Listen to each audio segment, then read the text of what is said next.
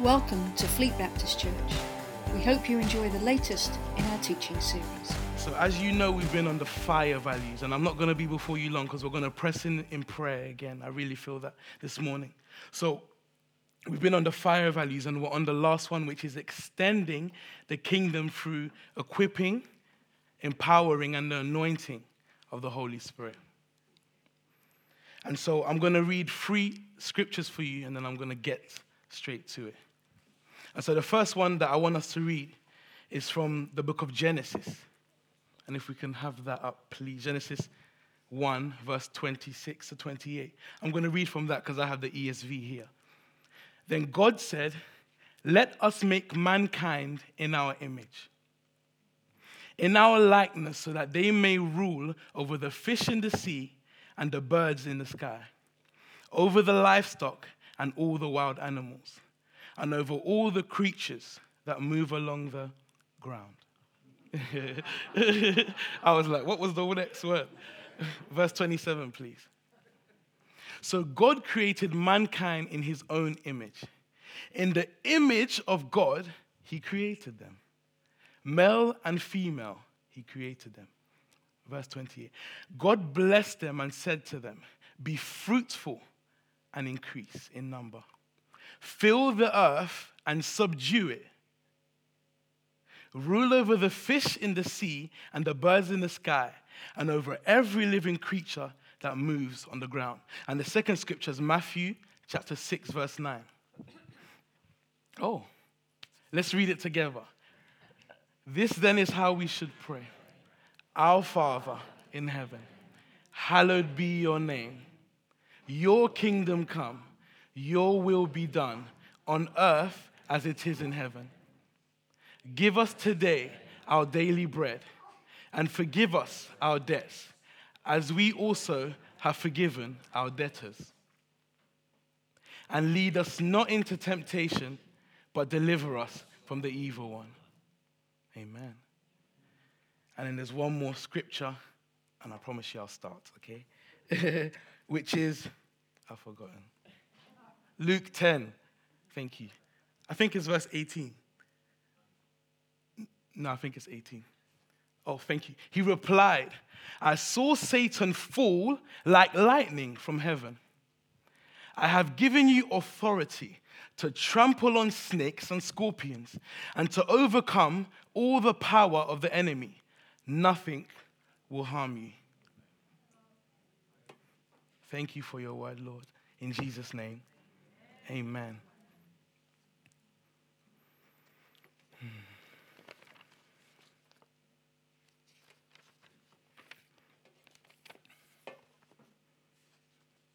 Now, immediately as I began to study and to prepare for this sermon this morning, the first question that I asked myself, and I find many others asking me, is why does the kingdom of God require extending?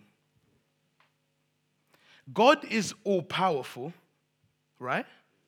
God is omniscient, which means he sees everything, knows everything. I had a mind blank for a moment. Knows everything. Yet, why is it that we require to play a part in the extending of the kingdom? And before I get into that, let me assure you that there is no fight between God and the devil. I'll explain. The devil is no match for God. Can we go to Luke chapter 10, verse 18? You see, what happens when the devil tries to match God? This is what happened. He saw Satan fall like lightning. There's no fight. There's no competition. Because immediately, as soon as he tried and come against the God of angel armies, what happens? He falls. He can't stand against God. He can't defeat God. There's no fight. There's no competition. God wins. Amen?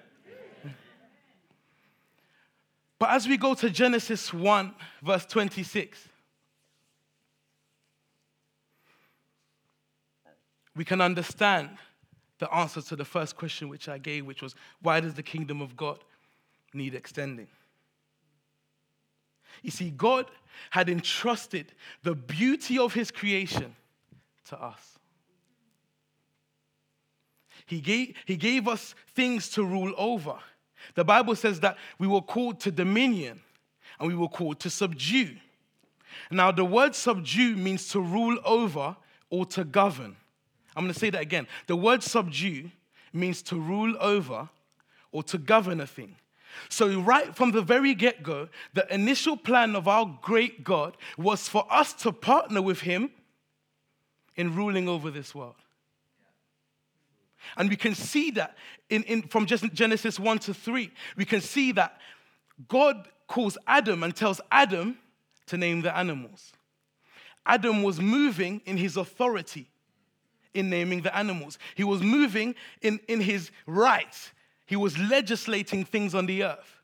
We call lions now lions. Probably it wasn't in the same language because of Adam. He was moving in his authority. But we all know what happens in Genesis 3. Unfortunately, Adam and Eve eat of the fruit in the garden.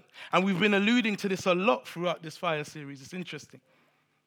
But Adam and Eve eat of this fruit. But what happens is way beyond what we can understand. So much hurt and pain comes from this.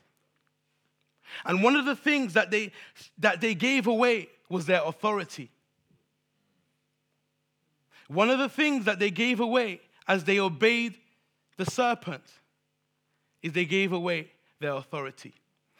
Now, if you heard me earlier, I said that God's initial plan was for us to partner with him in ruling over this world. But now, we see in 2 Corinthians chapter 4, verse 4, that the enemy is referred to as the god of this world. That's who our authority was given to when Adam and Eve ate the apple. But the good news is that the story doesn't end there, praise God. The wonderful Jesus that we've been singing about this morning, that we've encountered this morning, he came to restore authority.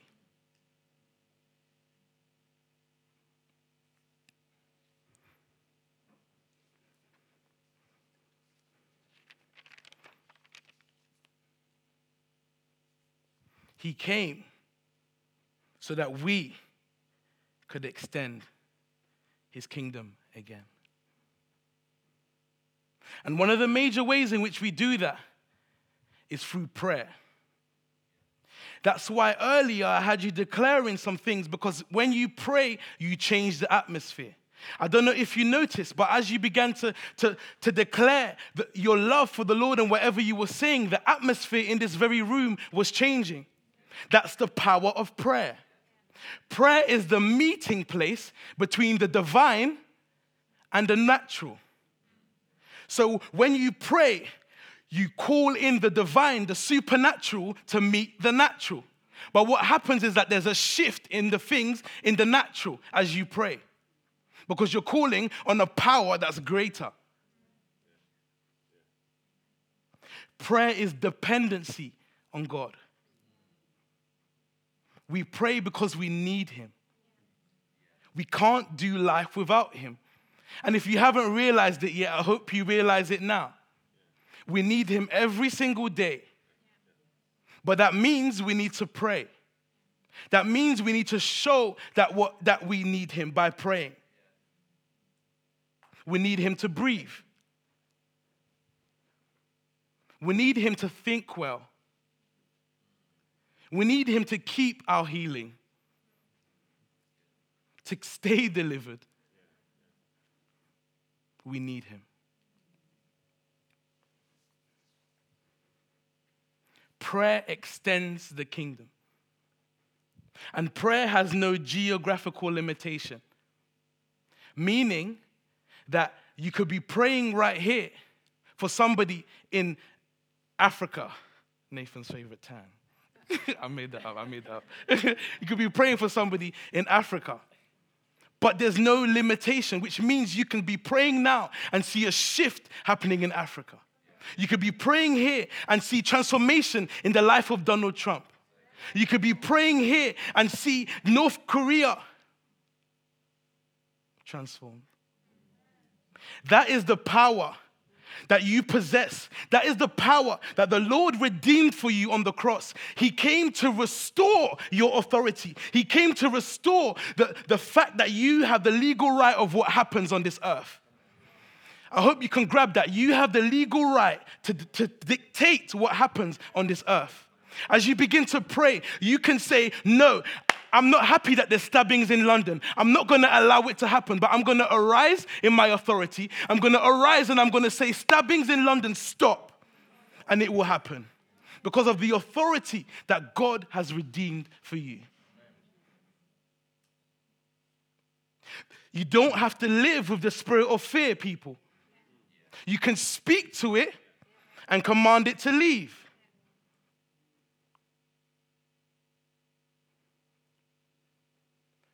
Many of us live with different oppressions and we call it normal. No, open up your mouth and speak. Speak the word of the Lord.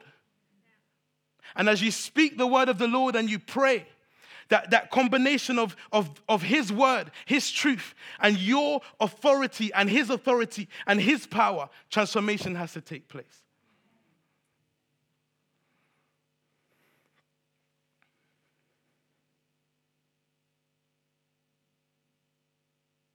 For a long time, a common thread that I've seen amongst many Christians is that the enemy wants to shut our mouths.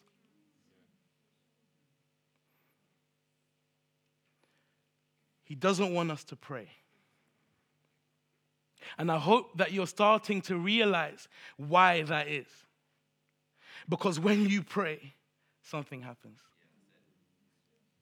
When you pray, lives are transformed. That's why it's such a war. That's why it's such a battle. That's why it's such a discipline to pray. People of God, I urge you this morning to arise and pray. If you're not happy with your life, if you're not happy with your situation, your circumstances, arise and pray. No longer should we allow the enemy to run rampant in our lives. Now, not everything is the enemy.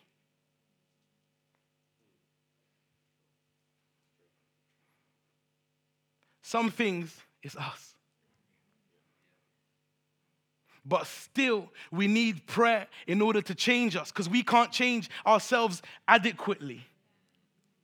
We can change ourselves a little bit, but transformation comes from him. He's the one that can renew our minds. As we spend time with him, he can renew the very way that you think. You feel like you've been stuck with that forever. No, he can transform it. He can transform your heart. You may be walking with hurts and bitterness and pain. But he can heal that too. Prayer is the meeting place between the divine and the natural. Jesus' lifestyle was prayer. He said he only did what he saw the Father doing. Constant communication. He knew exactly what to say all the time. His lifestyle was prayer. My prayer for us is that will be our lifestyle.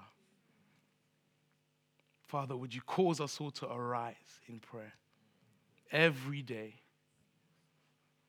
May we not go a day without praying. Oftentimes, the Lord shows us things so that you can pray and change it. Some things that you know are wrong in your area, in your town, in your family, the Lord has allowed you to see it, not just so that you can gossip or talk about it. No, so that you can change it. So that's point number one. Prayer extends the kingdom. And point number two is this. And me and John were speaking about this in the week. It's purpose. Now we have a corporate purpose, which simply just means reason for living, why God created us. And we have a corporate purpose which applies to the whole body of Christ. We're all called to have relationship with him. We're all called to have relationship with one another. We're all called to share the good news that we've received. No one else can tell your story. Share it with someone. We're all called to pray and heal the sick and see them recover.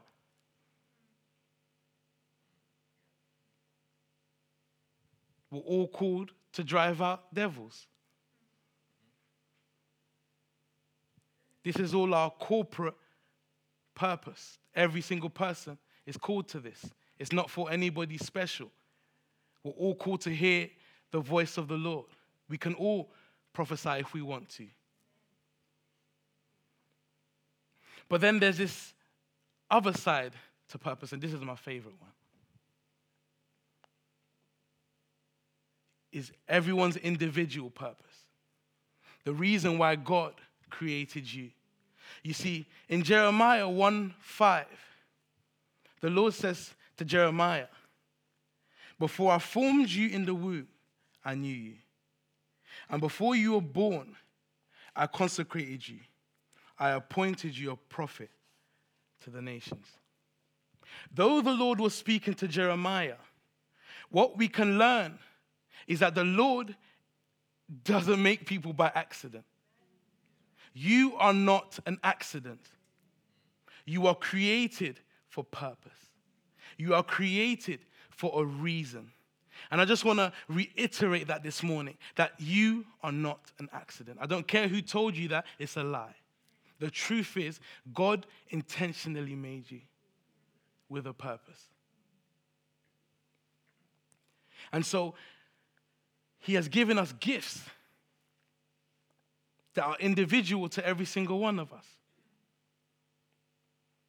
He has given you things that you like and things that you don't like.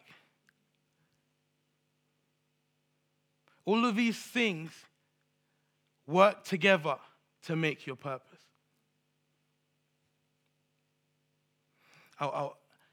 When I first became a Christian, I was studying to become a doctor.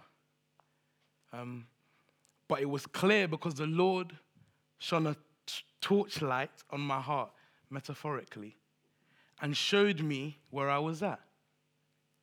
Now, you see, there's nothing wrong with being a doctor. It's an amazing job. But the issue was, I was only doing it for financial reasons. That's the only reason why I wanted to be a doctor. I'm being honest. And so, as soon as I became a Christian, that was the first thing that the Lord tackled in me, my purpose. And so, I remember I was frustrated. I would go home every day asking the Lord, Lord, why did you make me then? Why did you make me? Why did you make me? What am I supposed to do? Why do I exist? Sometimes I would be in tears from frustration, seeking an answer. And you know what the funny thing is? The entire time, God was telling me. The entire time. But you know what it took? It took 10 people who didn't know me to come and call out my purpose. But let me tell you a bit more about that story.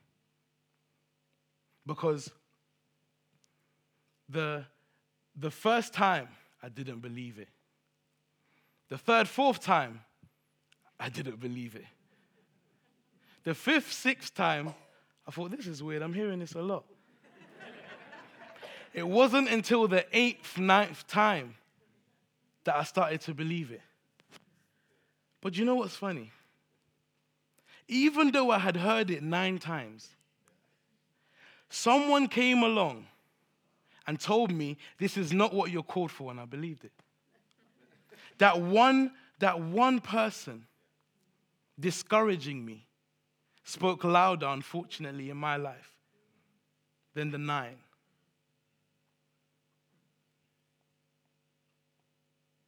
And sometimes that's what happens to us. We can see that we're gifted in certain areas.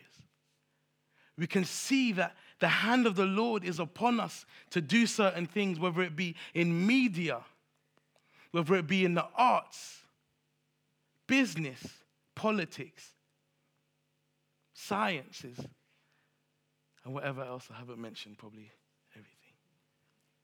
We can see gifts in these things. But yet, because of the voice of discouragement, we don't step out in purpose. And so what happens next in the story is I'm doubting my purpose now. And I'm frustrated again. I'm back in that place of frustration. And I remember I was going to an all-night prayer, and I said, Lord, if I don't get a confirmation in this meeting, I'm not going into full-time ministry. And funnily enough, it's in this very book that I wrote that. And so I said that to the Lord. And it was about 4 a.m. I'd given up. Everyone else was praying. I was just sitting down because I'd given up. I thought, I've got it all wrong all this time. And then this gentleman brought a prayer shawl, which is basically like a blanket from Israel. That's a poor explanation. But in the Old Testament, the Jews would wear this talit in times of prayer. And they still wear it now. But what happened is that Christians have adopted that as well. And some wear a prayer shawl and it has like scriptures on it and it has beads with all significant meanings. Okay, back to the story. So I'm at this prayer meeting and this guy brings out he was the last person to lead prayer at this all-night prayer meeting. So, like I said, I'd given up. And so he goes up and he brings out this prayer shawl, a.k.a. talit. And then he says, since I've had this, I've never used it.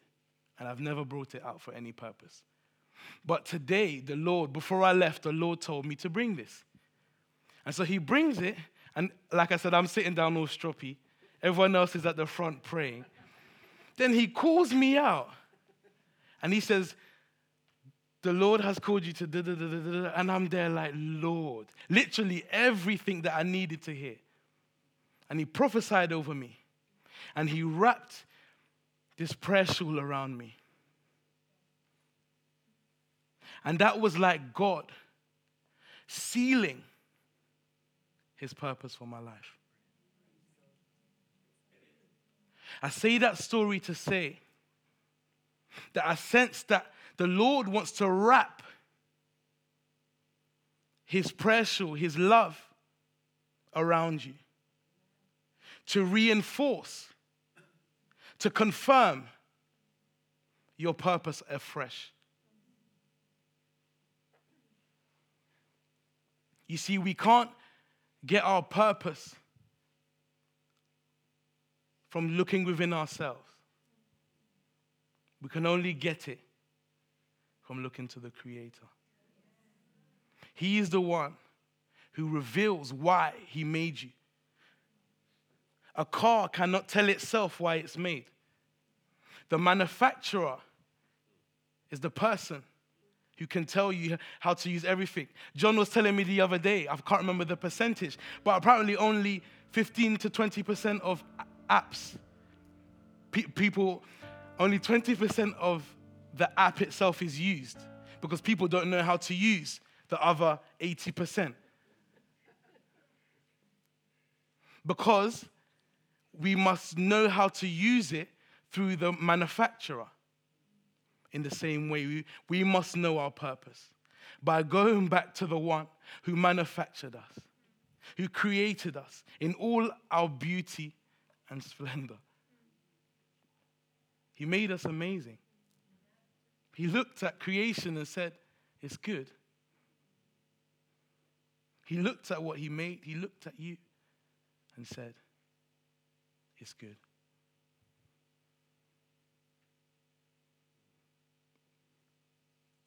So just as I close,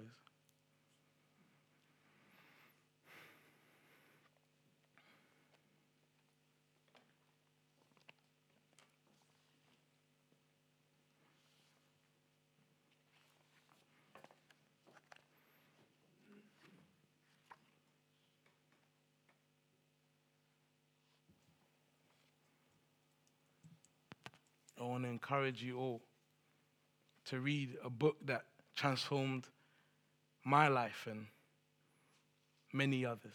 And it's called Purpose-Driven Life. It's a 40-day journey to discovering your purpose.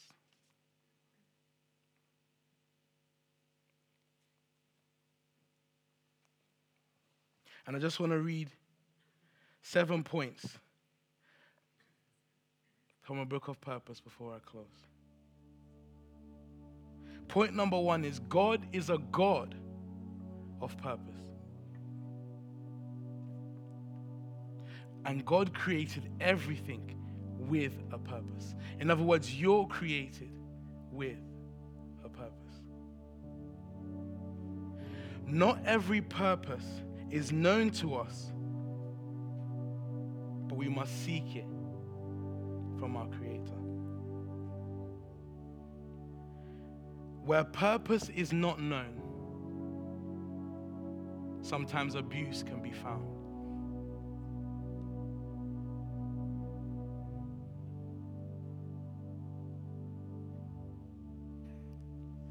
And the final one.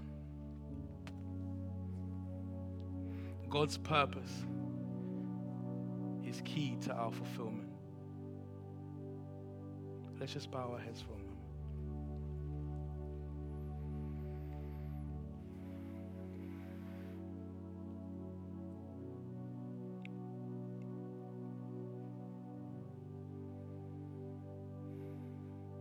Holy Spirit.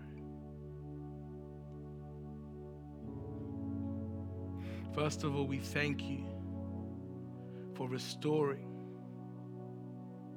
our authority back to us.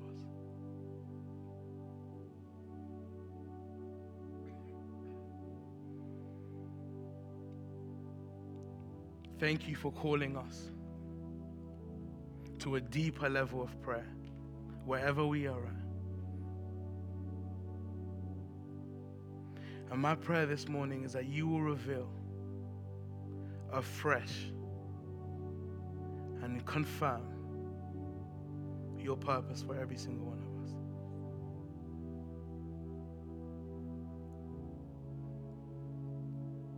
May we arise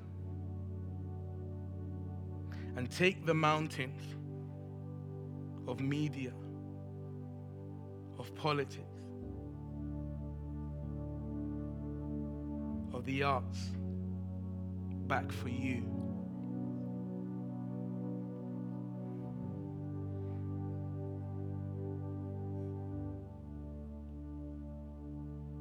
In your precious name we pray.